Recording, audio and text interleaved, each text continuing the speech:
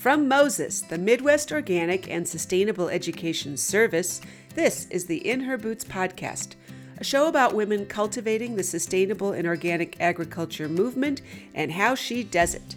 My name is Lisa Kiverist, and I founded and lead the award-winning Moses In Her Boots project, providing training, resources, and support for women farmers. I'm a farmer myself, running in serendipity with my family in Wisconsin, and am the author of Soil Sisters, a toolkit for women farmers. The In Her Boots podcast celebrates the collaborative spirit of us women farmers and all women working to transform our food system and steward our land, sharing ideas and inspiration with each other. Whether you're a woman with a dream of starting your own farm or already have your hands deep in the soil, there's something for you here. Be sure to subscribe so you won't miss anything. We are continuing our In Her Boots podcast series with Barb Perkins of Vermont Valley Community Farm. Today we look at the CSA model and how that can help manage risk in her regional food hub of Madison. Hear about everything from succession planting and that important C in CSA, community, involving your members as partners in your farm. Barb Perkins, together with her husband David, ran Vermont Valley Community Farm CSA from 1994 through 2018. Vermont Valley was one of the first CSAs in the state and one of the largest. The farm engaged its members in many ways and became a vibrant community over the years. Barb is an advocate for CSA and an educator for CSA farmers and the community. We have another episode with Barb Perkins of Vermont Valley Community Farm today on our In Her Boots podcast, and we're going to talk about the concept of risk and how do you identify that and manage that, especially in a regional food hub like we have here in Madison. And we were talking in an earlier episode, Barb, about CSA, community-supported agriculture, and how that basically is what Vermont Valley is all about, but also the movement you led here and are leading here in Madison of creating that. And why do you feel the CSA model helps a farmer manage risk from a business perspective? From a business perspective, there are so many, well, first of all, there's so many different crops being grown on a CSA farm. And there are many succession plantings of the same crop. And so on a CSA farm, it is our goal to fill, one of our goals, but a really major, really big goal is to fill the CSA box every week for throughout the season. Our main season was 20 weeks long. And every week we want that box to be full and robust and interesting and delicious. And so, of course, there are so many different factors that can come into play, weather being one of them. A CSA farm is diversifying because we're growing 50 different crops and planting many of those crops, 6, 8 different times throughout the season. And so if one of our fields would flood or we had a frost in a low-lying area early in the season or there was a hailstorm, that would only affect a small aspect of what we were growing that week, and we'll still fill the box really nicely. And I have so many examples of when that happened. Our members didn't know that they were supposed to receive beans 6 weeks in a row. They only got them 4 weeks in a row one season because we had a field that was way too wet and we had a lot of mold in the beans. But still, they were really happy with the 4 times that they got beans. And so it just, it's like the ultimate in risk management, it really is. And we have some ground that's higher and some ground that's lower and some ground that's sandier and some ground that's heavier. And we can choose where we're going to plant a crop. And for example, the last couple of years, the soil has been so saturated and there's been so much rain. We're just staying away from those really low areas and planting in the high areas. And just letting the low areas be low just in case the crop is going to flood down there. Yeah. And beyond the business bottom line, I would think too that the CSA model helps you manage risk from a even emotional standpoint as a farmer, right? I mean, they're not just people anonymously buying your product. These are members who care, and with all the things you've done over the years to really build those relationships and bring people out on the farm, it's just a different dynamic. But from the get-go where your members have your back. So true. And there's so much education. So every week I'm writing a newsletter and telling our members what's going on the farm. And when there are some weather events, we really like to talk about them. It's been really, really hot.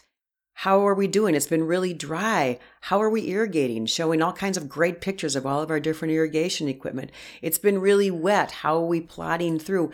And to let people know, hey, it's okay. Your crops are okay. Or, wow, this happened, but this was only one really small part of that field and the rest is really okay. But also if something really catastrophic does happen, because there's a relationship that we have, our members understand it and they're sympathetic and they really have sent us condolences in writing. Well, the worst thing that ever happened was the year, I think it was in 2011 or 2012, when late blight came into the state and really devastated most farms' tomatoes and a lot of potatoes. That year, we lost 4,000 tomato plants to late blight. We basically didn't have a tomato crop that year. Tomatoes are one of the most labor-intensive crops. We mulch them, we run drip irrigation, we prune them, we trellis them. I mean, it's just a really labor-intensive crop, as a lot of crops are. And then we watch them all die. And, our members, we got more empathy from our members than we got disappointment that there were no tomatoes that year. And it's because we had this really wonderful relationship. And transparent, too, where you're always, through the newsletter, giving updates. It wasn't like, whoops, we lost it. I mean, there were stories along the way, I'm sure. Very transparent, but we were also very careful. We don't whine, we don't complain. We really tried to frame everything in as positive of a light as possible. So the fields were so muddy, we couldn't get our tractors or trucks in there to harvest. We were walking and carrying crate after crate, just like taking our harvest time and just exponentially increasing it. But we're not complaining about that. We're showing pictures of us slogging through the mud and we're, just saying, hey, this is how we did it today. I have read other, farms newsletters where there's a lot of whining and complaining going on. And that's not what members want to hear. They want to know what's going on. But I think if the farmer can phrase it in more of a positive light and still be really transparent and still tell the members what's going on, I think the members can understand it better without hearing the whining. It's like, hey, this is my chosen occupation. I have to deal with it. Yeah. I can be exhausted at the end of the day, but no whining. Whining. I'm with you there. And as you have led and experienced the CSA movement grow here in the Madison area to really establish Madison and southern Wisconsin as a regional food hub of CSA and other, local food, period. What are some of the things you have seen the CSA community of farms do to create that? Because it just doesn't happen everywhere. And I think there's definitely learnings from our community here in southern Wisconsin that inherently help us all manage risk, right? Because it's very collaborative. But how have you seen that evolve over the years? I have to agree, Madison is incredibly unique. One thing, we have a very, very strong CSA coalition, which is built on farmers supporting and helping each other and networking with each other. And that's right. That's now Fair Share CSA Coalition, a nonprofit that my understanding is hopefully going to be modeled throughout the country now because it is very unique and a big piece. But bringing farms together, bottom line. Right, bringing farms together. And one of the big successes of Fair Share CSA Coalition is that it wasn't solely dependent on farmers. That when the coalition began in 1992, I believe, it was a lot of food activists and urban eaters and university people that came together, and they were the founders of the CSA Coalition. Then they went out and found the farmers to say, hey, we know about this new idea called CSA. Would you be willing to start a CSA farm? And, we as a network are going to be here to support you. So I think that was sort of the beauty in what happened, because if farmers try to create an organization and to be the strength behind it in the organizational aspect, it's not going to happen because farmers get too busy farming. Yeah. So the farmers are really key. And the CSA Coalition offers workshops and field days and lots of online resources and places for farmers to ask questions and network with each other. And so this whole sharing and bouncing ideas, and if a farmer has a problem or an issue or a concern or a need, being able to put it out there to the community of farmers and have somebody come and help and assist and jump in and suggest. And farmers help farmers. I mean, when the going gets really tough, hey, you just lost all of your potatoes. Well, we have some that we can sell you. Hey, yeah, we've shared equipment. We did have a CSA farm up the road for our first years here, and we shared some pieces of equipment with each other. So there's some really concrete ways like that the farmers and the coalition have worked together.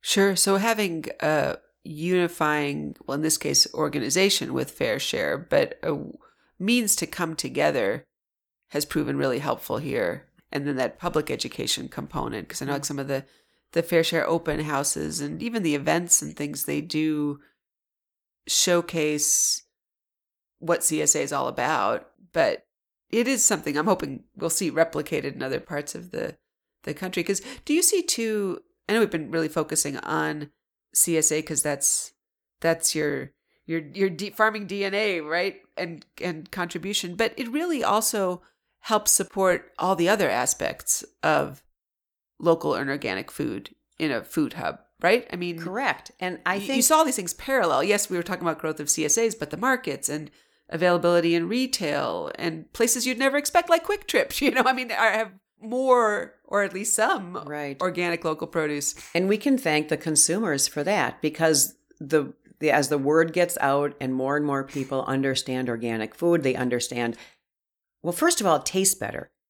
It's got to sell itself in a really quick and easy way. And I think people like, wow, this is grown up the road and it tastes really good. And wow, this tomato tastes like the tomato that, I knew when I was a kid. And we've heard things like that all along. So, organic had to be something that the consumer was demanding. And if the consumer is demanding it, then the supply is going to increase.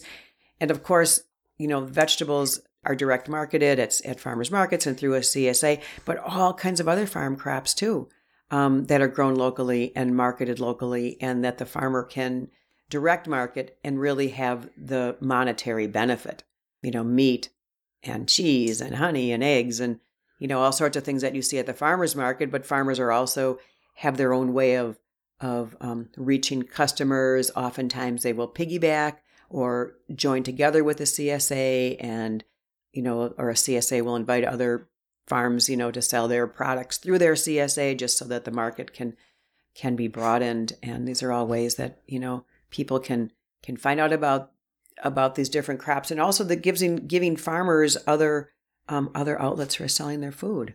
Yeah, that's so true. And what advice would you give a beginning new woman farmer who wants to start a farm?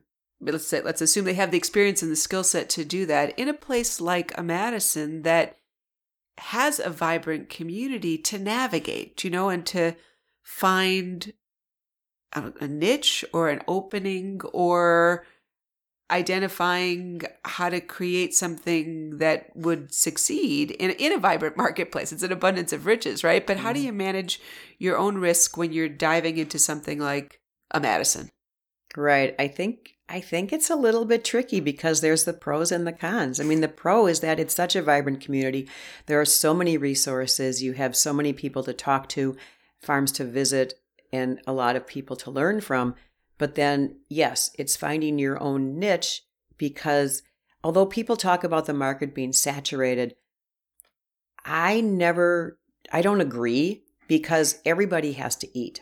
And if we're only touching, less than if CSAs only touch less than 5% of the market, well, gosh, there's a lot more people that need to eat. So figuring out like, what's my niche as far as marketing? Now I know some CSAs have gone more to the choice model in their CSA box. That's something creative that farms are doing, more market style. So I think really the what I would suggest is really getting to know what's happening in the area, talking to farmers that are trying new and creative things, finding out like, is this aspect of your market growing? Is this aspect of your market decreasing?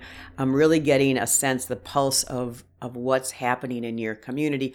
I know a lot of farmers, instead of marketing into Madison, are marketing into their small towns, because there were over 50, I think there are still about 50 farms that are part of the Fair Share CSA Coalition.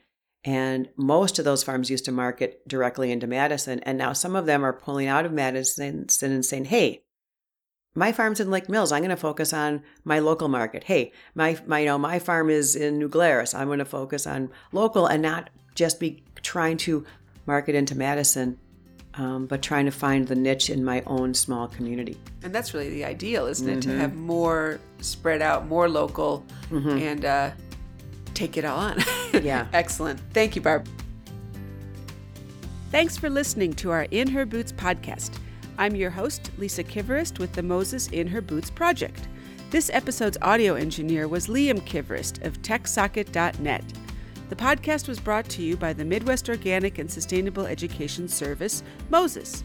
The mission of Moses is to educate, inspire, and empower farmers to thrive in a sustainable organic system of agriculture. For more information on Moses, In Her Boots, and a bounty of organic resources, check out mosesorganic.org.